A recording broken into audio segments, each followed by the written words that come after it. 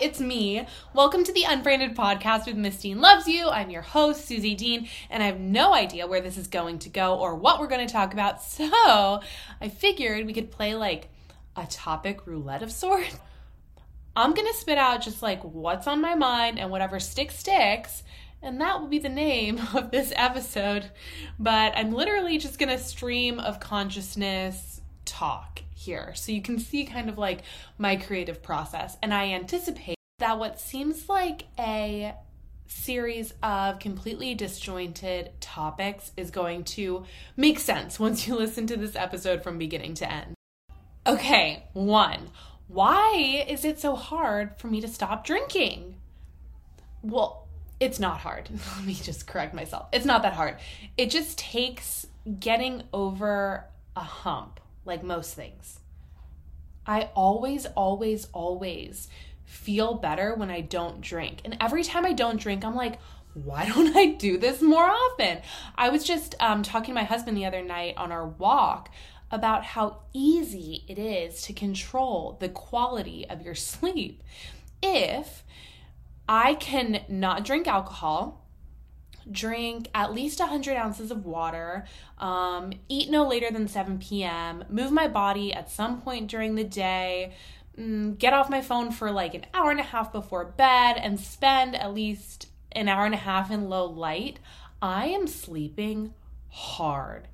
And if I can do that at least 3 days in a row, I sleep even harder. And in my opinion, all it takes to not crave alcohol anymore is just like 3 days before you say to yourself, okay, Susie, the benefits far outweigh the habit of drinking alcohol. And that's what it is, right? It's a habit. I don't crave alcohol. And after 9 months of not drinking while I was pregnant, I'm not even craving the buzz of drinking. After 9 months of not experiencing it, it just feels so artificial, so it doesn't feel even worth it to me. So why does drinking feel like such a habit to me? Every night I go on a walk with my baby, and for some reason, I just want a can of whatever in my hand while I walk. I love the feeling of having like a nice little drinky drink during sunset with the cool-ish weather we've been having while looking at pretty houses. But is it worth it? Just the habit of having something in my hand? Like, I could easily replace that with a liquid death, could I? I'm not really committed to being totally sober. I don't think that's necessary because Robbie and I just love going to breweries and wineries, but I do want to just be more intentional with my consumption of alcohol and following through on that intention. And I think that I should give myself a little bit more credit than I have been because the intention is there.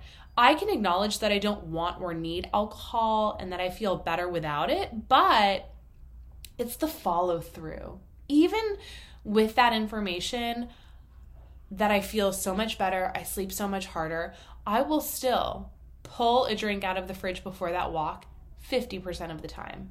Probably, likely, if I'm being honest with myself, even more. It also doesn't help that my husband isn't going through this epiphany as well, and he has no problem buying more drinks. But isn't it crazy how much control we have over our daily experience? I mean, minus the things that are completely out of our control, obviously, like babies and children waking up, late or early meetings, general tasks that we have to do, poor sleeping environments. But drinking more water, cutting out junk foods, putting more produce on our plates, investing more in sleep, and then taking care of our mental health, like reading daily, writing in journals, being more mindful, spending time outside, all of those things make such a difference. And honestly, the heartbreaking part is you don't really realize how helpful those habits are until you stop doing them. It takes the suffering to realize the benefits. And I guess that concept can be applied to so many life situations. Like, you don't realize what you have until you lose it. We all are familiar with that. We have all heard that. Okay, that could have gotten really deep. Let's go on to the next topic on my mind, which is popcorn. I'm really in the mood for popcorn and actually Chinese food too. Actually, I just really want to order something. I don't want to make my own food tonight. Isn't food just so much better when you order it to go, takeout, delivery? Like when we were younger in in kindergarten or first grade, everyone else's snacks in their lunchbox when they offered it to you tasted so much better than your own. And let me just land on that for a second, because I always felt so guilty because I never really had good snacks in my house. I felt like everyone else did. It's not because my parents were super health conscious or anything. They just didn't put much time into grocery shopping for a kid. And my mom doesn't really cook. My dad does, but all of his ingredients were like way too fancy for a lunchbox. I felt so guilty in pre-K, kindergarten, first grade, when people would share their snacks with me because I felt like I was eating too much. It's amazing how far back these thoughts about food and our bodies go. But anyway, I'm not even going to hit on that yet. I'm going to talk about popcorn because it's much more lighthearted and that's what I'm ready for mentally right now. I went through a pretty significant popcorn phase during quarantine where I just ran through 3 bags of popcorn a night on the couch with various seasonings to see which combination was the best. My top choice is olive oil and nutritional yeast. My second choice is olive oil, garlic powder, and chili powder. So try it out and let me know. But gosh, initial quarantine was such a time, wasn't it? Thinking back to that initial quarantine, it's like smelling a perfume that you wore 10 years ago and then being instantly transported back to that time, those memories, those emotions. That's how I feel when I think of some of the things that I did during quarantine.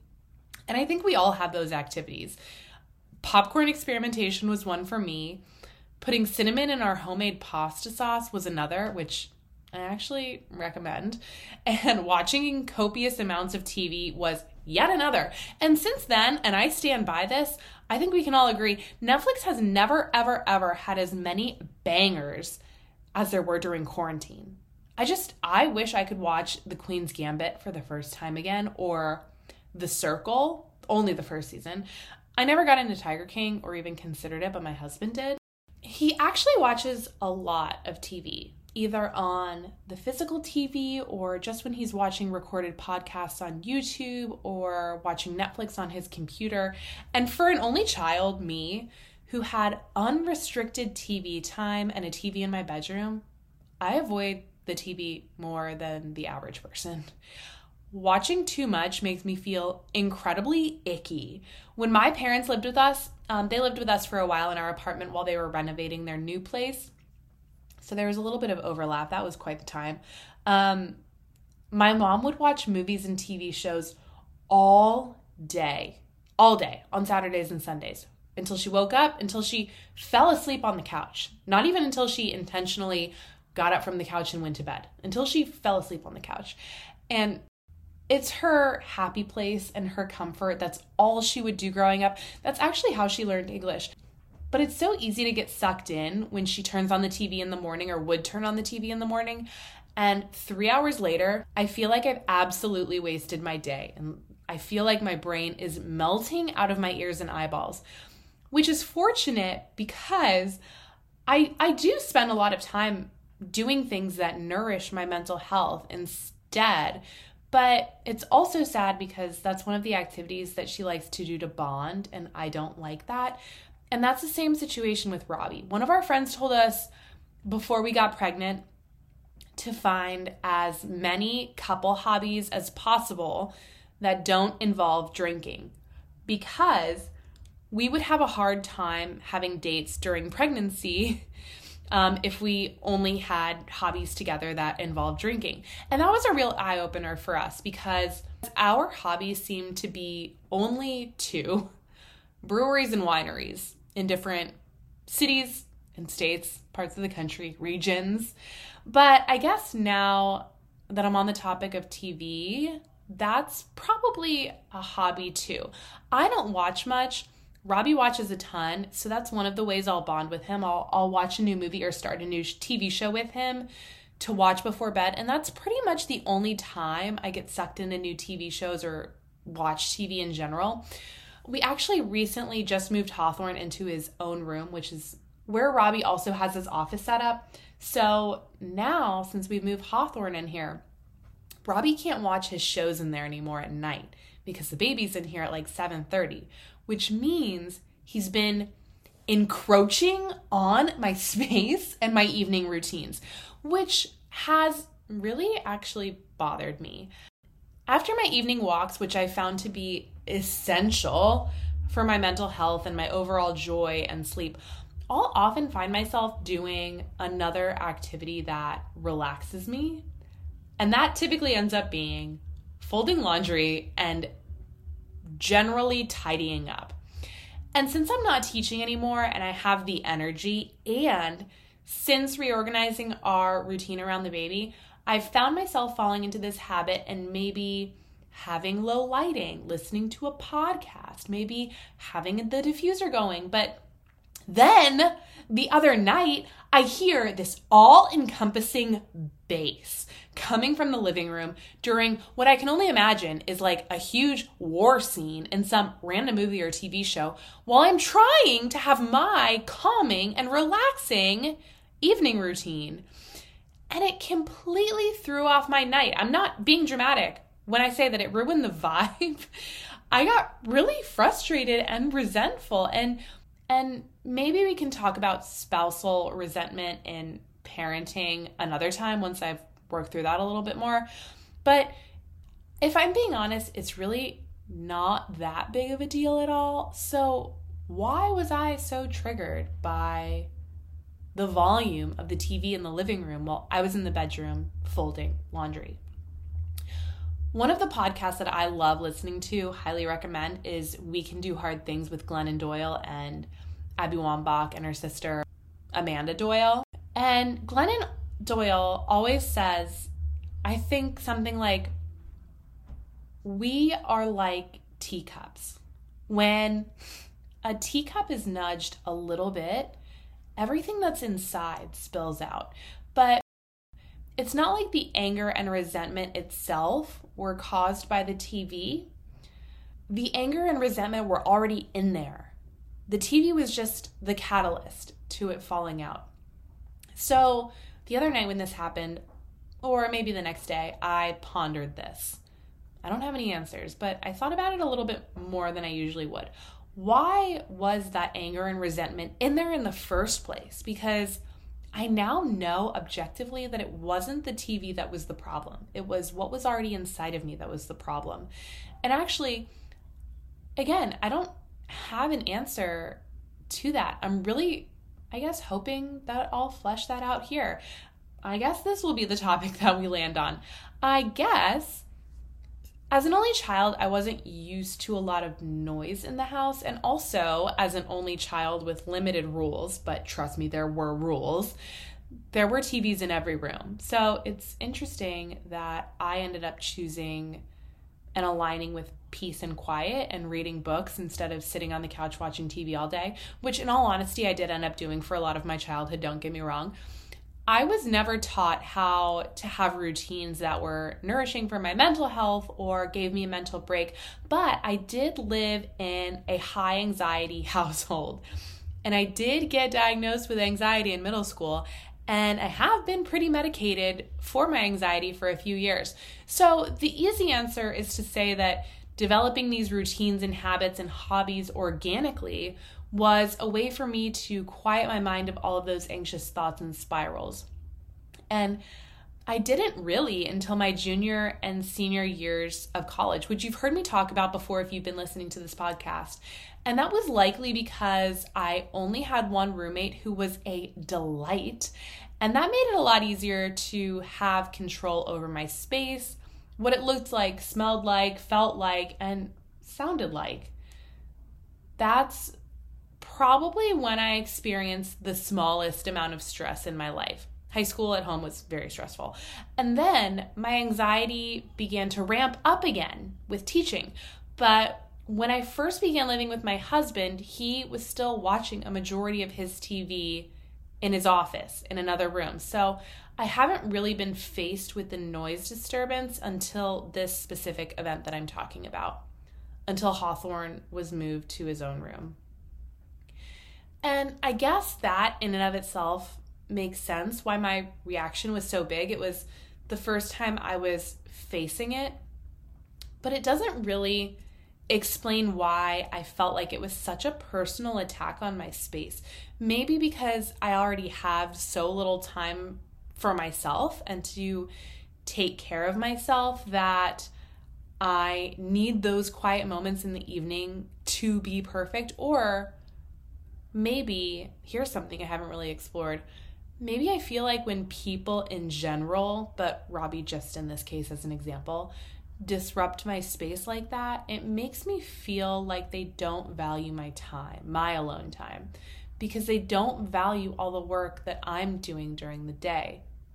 Like, if you valued what I did so much in school, as a mom, around the house, for the community, whatever your situation is, you would think that the other person or people would respect or give you the space that you need and want for your own alone time to recharge. And this, of course, is absolutely not a representation of Robbie. He does so much and he never ever complains. And he's always said that he was raised to be a husband and a father, and that is absolutely true. And he is one of the reasons why I've had such an enjoyable time as a new mom. So clearly this is only representative of me and how I view the world and the unfair way that I am placing expectations on others. So that's just me. How are those people around us supposed to know that we have that expectation of them if we don't communicate it? And goodness, that is why communication, authentic, open, vulnerable, radical communication is so important in not just marriage, but in all kinds of relationships.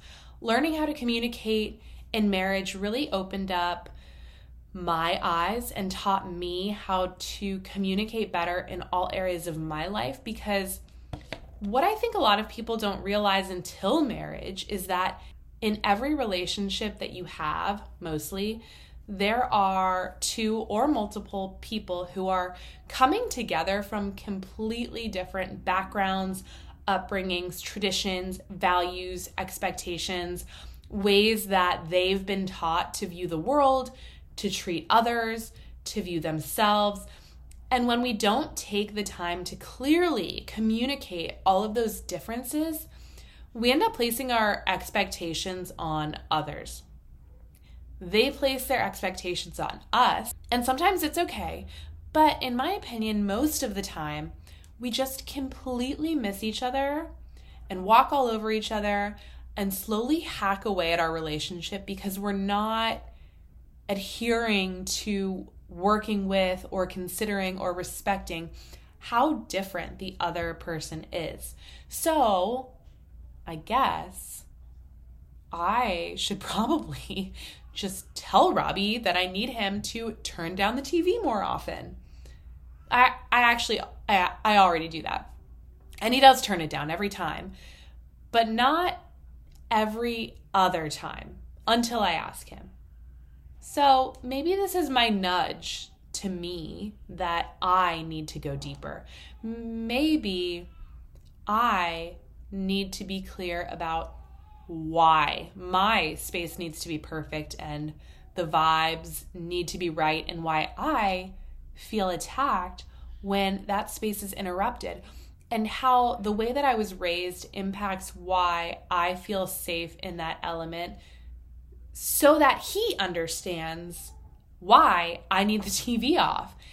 And therefore, if he understands the reasons behind it, he'll be more considerate as a habit, not just of the TV, but with everything else that might slightly influence my space.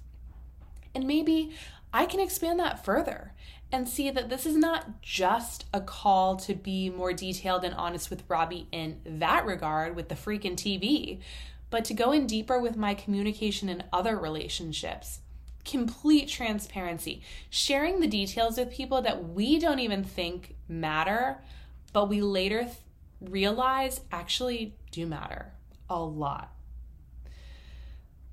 Well, that's my story on how the TV pisses me off and ruins my laundry time. Maybe that'll be the name of the episode. That was actually very therapeutic for me, so thank you for listening and being my sounding board, as you always are, and hopefully it'll benefit my relationship as well. I'll talk to you next time and hopefully have another epiphany alongside of you, or maybe another guest, because Maria last week was dope and that was so much fun. Or maybe next week we'll have another guest and another epiphany, and you can be there with me for it all. Okay, same time next week. Miss Dean loves you. Bye, bitch.